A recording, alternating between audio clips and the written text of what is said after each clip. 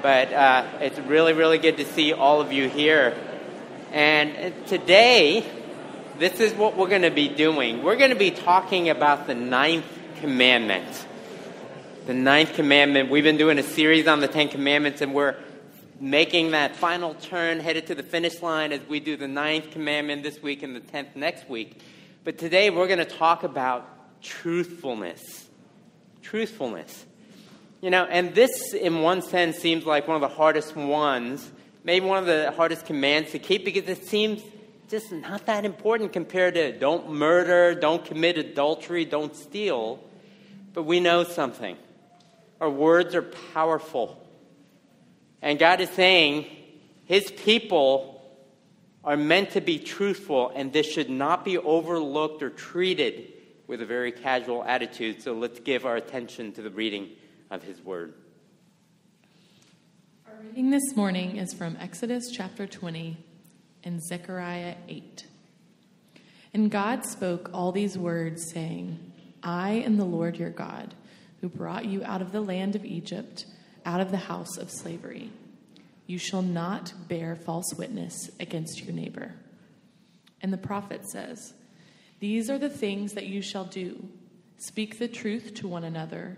Render in your gates judgments that are true and make for peace. Do not devise evil in your hearts against one another. And love no false oath. For all these things I hate, declares the Lord. This is the word of the Lord. Thanks be to God. Let us pray. Our Father and our God, we ask that this morning that your Spirit would give us eyes to see and ears to hear. Let our hearts be tender before you, because every single one of us needs to be healed. Our hearts need to be healed. Our tongue needs to be healed. And this can only happen as you do something in us. And we ask, Lord, that you would meet us, transform us, because we want the words of our mouths and the meditations of our hearts to be pleasing to you. And it's in your Son's name we pray. Amen. The cover of the June 2017 National Geographic magazine had this engaging title, Why We Lie. The science behind our complicated relationship with the truth. Now that got my attention as a pastor. And one of the stories they had in there discussing truth-telling and lying was this, because in the fall of 1989, Princeton University welcomed into its freshman class a young man named Alexei Santana, whose life story was just so compelling, extraordinary.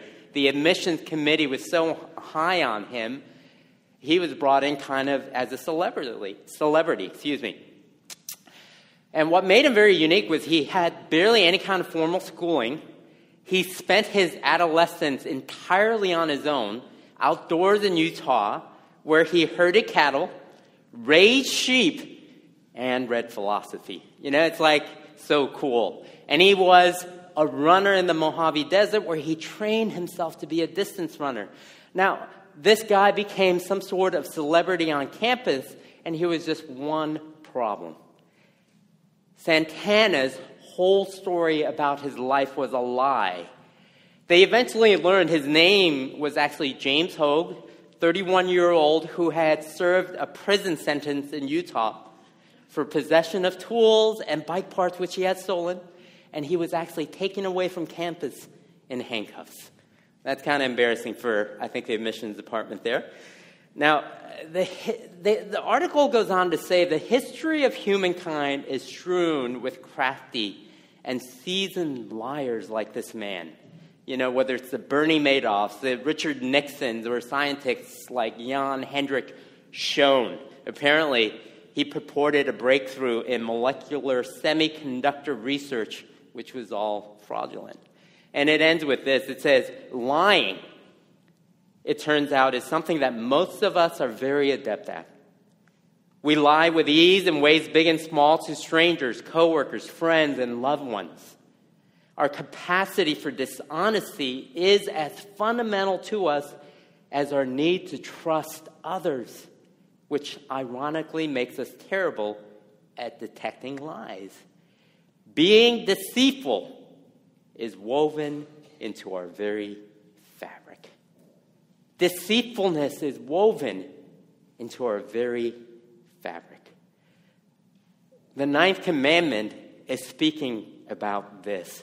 It's speaking about our words, our speech, because we call false words, false testimony, false witness, all of those things are lies. I mean, this is why this commandment has traditionally focused on our words. And we all know our words matter. Everyone, I think in this room, has heard words that has given you life, right? We've all heard those words that have kicked us in the stomach and we couldn't sleep at night. And you couldn't get those words out of your mind. Some of you have been victims of slander. Your good name sullied. You know, when I think of middle school drama, how much of that is about words, you know? Ben, we pray for you as our teen director as you deal with this in teens. Others have spread false words about others, knowingly and mistakenly, and you carry much guilt and shame, right, over it because of the hurt you cause. And we know our words matter, and God says, my people who know me, are to be marked by truthfulness. Truthfulness. You know, and on the surface, this ninth commandment says, do no harm to your neighbor with your tongue. And it addresses a very specific issue, doesn't it, in a court of law. You shall not bear false witness against your neighbor. And that may sound like an odd way of saying don't lie, but the phrase comes from the context of the original Jewish legal system. Because legal cases were often decided on the evidence of witnesses, as much is the case today. They didn't have forensic science back then, fingerprinting, DNA, you know, to aid in investigation. This was not like a British crime show in those days. So witnesses, very, very important. And justice itself often depended on the truthfulness of a witness. This is why the testimony of a false witness could be actually fatal. And people understood. Even then, people can come make false accusations. So this is why you needed 2 or 3 witnesses, according to Deuteronomy 17, to corroborate a crime. Incidentally, it is also why in capital crimes, the accuser, the accusing witness, had to cast the first stone. Now, so you shall not bear false witness against your neighbor, which means tell the truth. We are not to do harm to our neighbor with our words. Hey, it's one thing to misrepresent ourselves or our credentials, but a lie told about another has a ripple effect that impacts the health of a community. Truthfulness is a commitment to representing rightly our neighbor, to honor the good name of our neighbor. And this is much more than just being honest people. I mean, don't you want this for yourself? Let me ask you that first. Don't you want people to treat you in this way? You know, always give you the benefit of the doubt. Speak truthfully about you. Because truth-telling seems to be something that's not very unique just to Christianity, because every religion, you know, you can go back to other philosophers like Kant, they would all agree, you know, truthfulness is good for society and important. But for God's people, this is not meant to be an abstraction, but a way of life, because God calls his people to love our neighbors as ourselves, and it begins with our words. You know, it's not just in the Old Testament, by the way, this is the case, because this law is transposed in the New Testament with greater specificity. Actually, as I was going through the scriptures this week preparing for this, like the volume that the Bible has, the verses about speech in particular, it's actually a bit overwhelming. I had a hard time picking out what are some other passages to go along with this idea of thou shalt not bear false witness against your neighbor. There were so many volumes of it. that I had a hard time picking. But, in the New Testament, one of the places that I want to draw your attention to is actually Colossians chapter 3, where the Apostle Paul takes this a step further. Because, again, God is interested in much more than us being just honest people. He's telling his people that if you've been redeemed by Jesus and the gospel, okay, we are to live in a way that was distinctive to who we were before we came to know Christ. And this is how he puts it in verse 8 of Colossians 3. But now you must put them all away. Now you must put them all away. And he gives this list: anger, wrath, malice, slander, and obscene talk from your mouths. By the way, the obscene talk is meant divisive talk. Things that create division among you.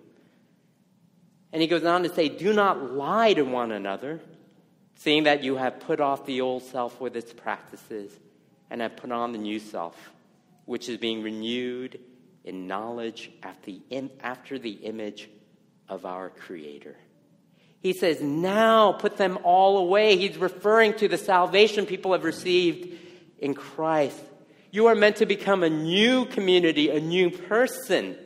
And it begins to echo all of these things in Exodus, where God has said, hey, I am the Lord your God. I brought you out of the land of Egypt, out of slavery. I am making you my people, and you are to be marked by a very distinctive character.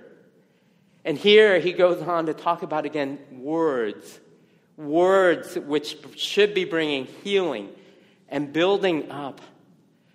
We are meant to be a people for each other and not to tear people down through our words. Proverbs 18:21 says, death and life are in the power of the tongue. And how do we harm our neighbors with our words? How do we do this? Because in verse 9 of this passage, it says, do not lie to one another. Zechariah 8 says, speak truth to one another. But when we lie, deceive, mislead, and disingenuous, we harm our neighbor. Years ago, I got a call from a pastor friend of mine who wanted some advice. He had a ministry intern who called in sick with a text on Sunday. He says, man, I can't make it, just not well. So he texted back, hey, I'm sorry. Hope you feel better soon. Don't worry about it. We got everything covered. But this intern recently introduced a pastor to this thing called Facebook. And he befriended him. And later in the day, my friend saw some pictures that came up on his feed. Here was his intern tagged in some photos at the beach with friends earlier in the day. So he knew he had to have a conversation with this intern about lying. And he wanted to know, what would you do if you were in my shoes? Well, I said, first, this intern should be called out for being a dummy, for getting his photos on Facebook after telling a lie, okay? That's like maybe number one. We can start there. Not wise, all right? But he said, seriously, what should I do? Because do I fire this guy, this girl, whatever? He eventually had to, but you know why? He said, the issue was, after we talked, it wasn't for lying, but it was actually for not repenting, which was another lie to cover up the original lie. And he said, trust was broken. What are some of the lies we tell when we don't do what we say we will? How oftentimes do we say, I took care of it, and then we run off to take care of whatever you didn't, hoping you don't get caught? Or you say, I was busy, I forgot. Another false excuse so you don't have to take the blame. We lie in order to protect our reputation, don't we? Because we're trying to protect ourselves. We want to seem a certain way and put on a certain facade. Spiritual hypocrisy is a way of lying. I will pray for you. How often do we say that and we never actually do? How do we do when we misuse our tongue and we actually say, everything is great, nothing is wrong in my life, and we put up this facade when we know deeply inside of us There is so much wrong, and we need help.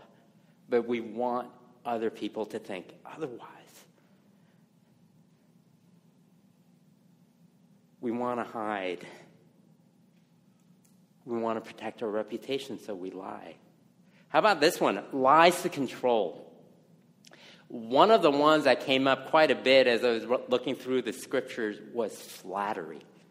Think about flattery for a second. Jen Wilkin, in her book, 10 Words, puts a real fine point on this. She says, when is a compliment not a compliment? When it is offered to cajole or control. You know what flattery does? It misrepresents by building someone up. It's manipulation masked as praise, often employed to artificially enhance trust or secure a favor. And the Bible says a great deal about flattery, and it is never, ever positive. It is lying. You're saying something positive that you don't really believe to be true in order to control and manipulate, gain influence. There is something so disingenuous about all of this. God talks about it as evil and duplicitous. All the nice talk, lies to control. That one is not one that pops up so often in our minds, but it's there. And then all the other words that are usually mockery, sarcasm, all the reviling that Colossians chapter 3, verse 8 talks about as anger, wrath, malice, slander, harsh, abusive language, insult, criticize, half-truths are heard. Why do we do this?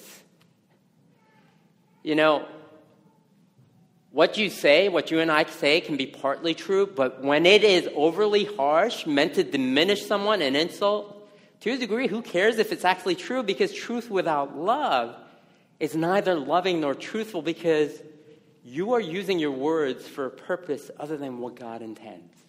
And I think we all know what I'm talking about here, because the motives of our hearts are exposed. We're out to harm with our words, not bless. And the same with gossip, right? Well, it's not gossip because it's true. But it doesn't mean it's not been weaponized to harm. And slander. Believing the worst about someone without evidence and representing it as true. Exodus 23:1, you shall not spread a false report. You are responsible to check the facts and the accuracy, But this sounds pretty good. Wow, it's so explosive. Pass on the fake news. We just pass it on. Leviticus 19:16, you shall not go around as slanderer among your people. All of these things, you know why it's so hard? It's not just about being good people or bad people. It's saying this harms your neighbor, the people you are with. We misuse our tongue sometimes when we sow discord or dissension. Proverbs 6 says this, there are 6 things the Lord hates, 7 that are detestable to him. Haughty eyes, a lying tongue, hands that shed innocent blood, a false witness who pours out lies, and a man who stirs up dissension among his brothers. These are hard words. We misuse our tongue when we often just go on complaining and complaining. Have you guys heard of the story of the monk who couldn't control his tongue, so he went to a monastery that required silence? And you got to speak every 7 years. So after 7 years, he said 2 words. Food's bad. 7 years later, he said, the bed's hard. 7 years later, 21 years, he said, I quit. So the abbot said, no wonder you're quitting, because all you've done is complain since you got here. He didn't have to say a whole lot. I guess maybe it was written on his face. And you guys get the idea.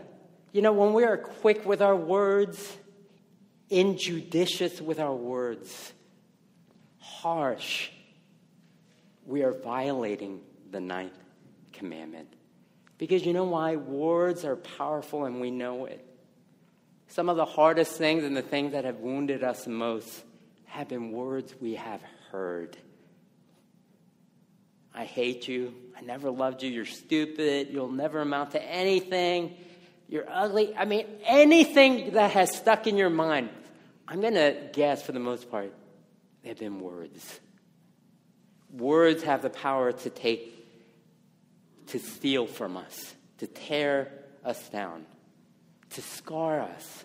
And God is saying, I want my people to use their words truthfully in order to build up. We say death and life are in the power of the tongue. Actually, Proverbs 18 says that. It's not just that we should refrain from trying to harm our neighbors with our words, but we actually have a responsibility to speak truth in a way that builds up. And you know why? You know why this is unique to Christianity is because truth actually matters to God, it says, because God himself is truth. You see, this lines up with his character, as does each of the 10 commandments. Titus chapter 1, verse 2 says, God never lies. He's the one person who will never, ever lie to us. Hebrews 6 says the same thing. It is impossible for God to lie. And we know that Jesus himself is the way and the truth and the life.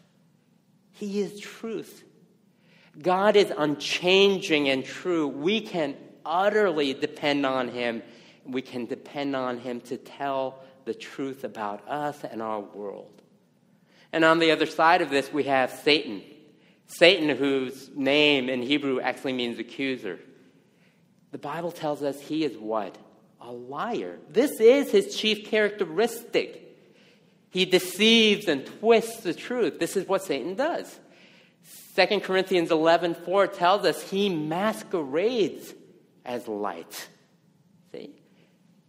2 Thessalonians chapter 2, verse 9 says the works of Satan are displayed in counterfeit miracles. Again, counterfeit, fake, lies. And John 8, Jesus says this to his accusers about Satan. He was a murderer from the beginning and has nothing to do with the truth, because there is no truth in him. When he lies, he speaks out of his own character, for he is a liar and the father of lies. You see, lies and deception are at the core of what distinguishes not only good from evil, but actually from God and Satan. A community of God versus a community that is built apart from God. And God's people are to embody the character of God. Deception, lying, this is what it is. Sure, you can have technically accurate ways of talking about something, but there has to be in it something that is meant to not only tell the truth, but build up, to bring to reality truth. You can even talk about things truthfully without love in a way that doesn't honor God. And what the scriptures tell us is that God is true, and what he reveals about himself is true. And he calls his people to be truthful just like him. We're to put away our old selves and put on the new, and that includes being truthful. And when we speak the truth in love, there is power that builds, renews, refreshes our souls. It's a little bit of heaven brought out into our world, into our marriage and our families, our friendships, and our workplace when truth is brought forth. That means we affirm others and we use words to give hope, courage, assurance. We promote the best possible opinion of others, and we go out and defend the motive of others. Years ago, I heard this story of a very famous African-American pastor named E.V. Hill. He was a pastor in Los Angeles for years and years and years and was very prominent, especially in the 80s. And he actually pastored one of the largest churches in this country. But when his wife died of cancer, he preached at his funeral. And he said, this is what I want people to know about my wife. He said she was the daughter of a very prominent man who was the head of a very large Southern university, and she grew up living in a mansion on campus. She had never known any financial hardship. She was actually engaged to someone from another very prominent and successful family, and eventually ended up marrying E.V. Hill, a pastor.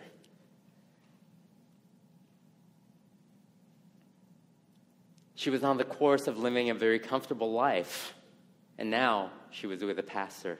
So when they got married, they didn't have a whole lot. He was starting out in ministry, and they were struggling, and things weren't going well. And he said he came home one day, exhausted, and his wife had a candlelight dinner on the table. And she said, honey, I know how hard you've been working, and I'm just so proud of you. I just want us to share a candlelight dinner. And he was like, wow, my wife is so thoughtful. She's an amazing woman. He goes to the bathroom to wash his hands and flips on the light, and the lights didn't come on. And he realized the lights didn't come on because they didn't have the money to pay the power bill, so it got turned off. And here's this woman, he said, who had known no financial hardship in her life, put herself in his care, and he couldn't even make enough money to pay the electric bill. And when he came home, she didn't say, what kind of loser are you? Look at my life because of you. She said, let's eat by the candlelight tonight. He said, she could have ruined me as a man. Instead, she said, how about a candlelight dinner? Powerful words because it said everything. It was true. It pointed to and hinted at things. But she wanted to build him up, encourage him. Our words are also healing. When we learn how to confess and agree with what God tells us about ourselves. You know what? This is why we actually have confession in our worship service every single week. The Greek word homologeo, which means to agree with, that's what confessing is. We're people who say, God, you see us as we are. We're not here to lie. We are here to speak truth about ourselves, that we are broken people living in a broken world. And what we need is Jesus to come heal us and forgive us and renew us. Because I don't know how else my heart can be healed and my tongue can be healed. We come wanting to speak humbly, to say, I need Jesus. I need Jesus. And when we confess, when we repent to one another, when we say, I am so sorry, will you forgive me? I have hurt you. I said things I shouldn't have. I was harsh. Sometimes people ask me, since I have a daughter in college, what should I do as a parent? What are some good things I should do because I have a young child?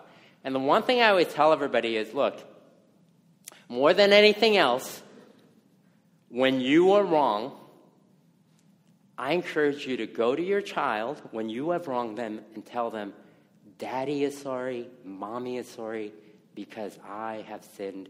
Will you forgive me? And when your kids see you saying that to each other as a couple, they see, hey, life is hard. We will sin. We will hurt each other. But you know what happens? We have something that allows us to say, I forgive you. I forgive you. We can address this. We can deal with this in a way that is healthy and good. We can experience God's love. We can have words that heal. Healing words spoken in our family. Because undoubtedly, we're going to hurt each other. We're going to sin against each other. We're going to wrong each other. When God is saying we are to be truthful people, these are the things he's hoping to see in our families, in our neighborhoods, our friendships, our lives with our coworkers.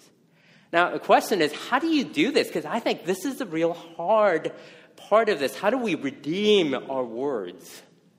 Because just changing it, just for the sake of changing it, doesn't seem to go very well or for very long. Because the source of the problem is much more than just controlling our tongue. It's not increasing our vocabulary and picking up a few little tidbits or tricks. Because Jesus says in Matthew chapter 12, our words actually reveal our hearts. He says, "For out of the abundance of the heart, the mouth speaks.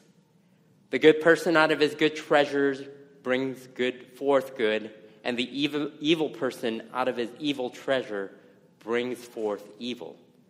And I tell you, on the day of judgment, people will give account for every careless word they speak. For by your words you will be justified, and by your words you will be condemned." Jesus is saying, for out of the abundance of your heart, our mouth speaks. You know why we have a hard time being truthful? Because of our hearts. You know why we have a hard time saying kind things? It's because of our hearts. You know why we're flatterers and trying to manipulate people through flattery? It's because of our hearts. Our words reveal who we are. Our hearts are laid bare. Just listen to people, and you will see where their hearts settle. And Jesus is saying, this is who we are, but he says, you know what? I have a solution. I have a solution. Because he is saying, do you understand?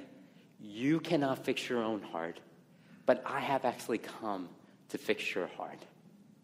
All of us, I often talk about feeling like we need to prove ourselves, that we are in some ways some cosmic orphan, feeling like we never get recognized, never are loved enough, never ever get the praise we need. And you know what? One of the things the gospel continues to always tell us is that Jesus, the second person of the Trinity, took on human flesh, became vulnerable, experienced the worst kind of reviling. And 1 Peter chapter 2 said he kept quiet in the midst of all these false accusations in order to go to the cross, to die a death on the cross. Why? To take away all that's in our heart. All the things that are vile and hard and angry and hurt, that leads to deceit, lies, criticism, trying to tear people down, the gossip, the divisiveness, all of that, he's saying, I am here to take it away. And the way you know is because what Jesus has done starts to be a balm on our hearts in such a way that you think about Jesus himself, the Word that became flesh, who has drawn near to us, who whispers to us all the time, you are my son, you are my daughter, you are precious in my sight. I have died for you. And when you begin to understand this, and you begin to understand him saying, forgive as I have forgiven you. Let go of the anger. Let go of the malice. Let go of the harshness, because Jesus himself is saying, hey, don't forget how I have loved you and treated you. Not with harshness, not with gossip, not with mocking, but with love. Because love, my friends, covers over a multitude of sins. You know, Bonhoeffer said this, only those who follow Jesus can live in complete truthfulness. Complete truthfulness is only possible when sin has been uncovered and forgiven by Jesus. He's saying the cross is the truth about us. God is saying, you want to know the truth about you and me? look at the cross. And that's the power that begins to heal us. And we're no longer afraid of speaking the truth. Friends, let me leave you with this last word. Jem Wilkins, in her book, 10 Words to Live By, she says, every time we choose to speak truthful words, encouraging words, life-giving words about and to our neighbor, we invite heaven down to earth. Think about that. Imagine if this was a community where that was taking place. Imagine if your workplace was a place that did just that, or your family, or your school. That is transformative. That is beautiful. And I pray that God would make us into a community of truthfulness. Let's go to him in prayer. Father in heaven, we ask that this morning that your Spirit would come and allow your word to dwell richly in our hearts.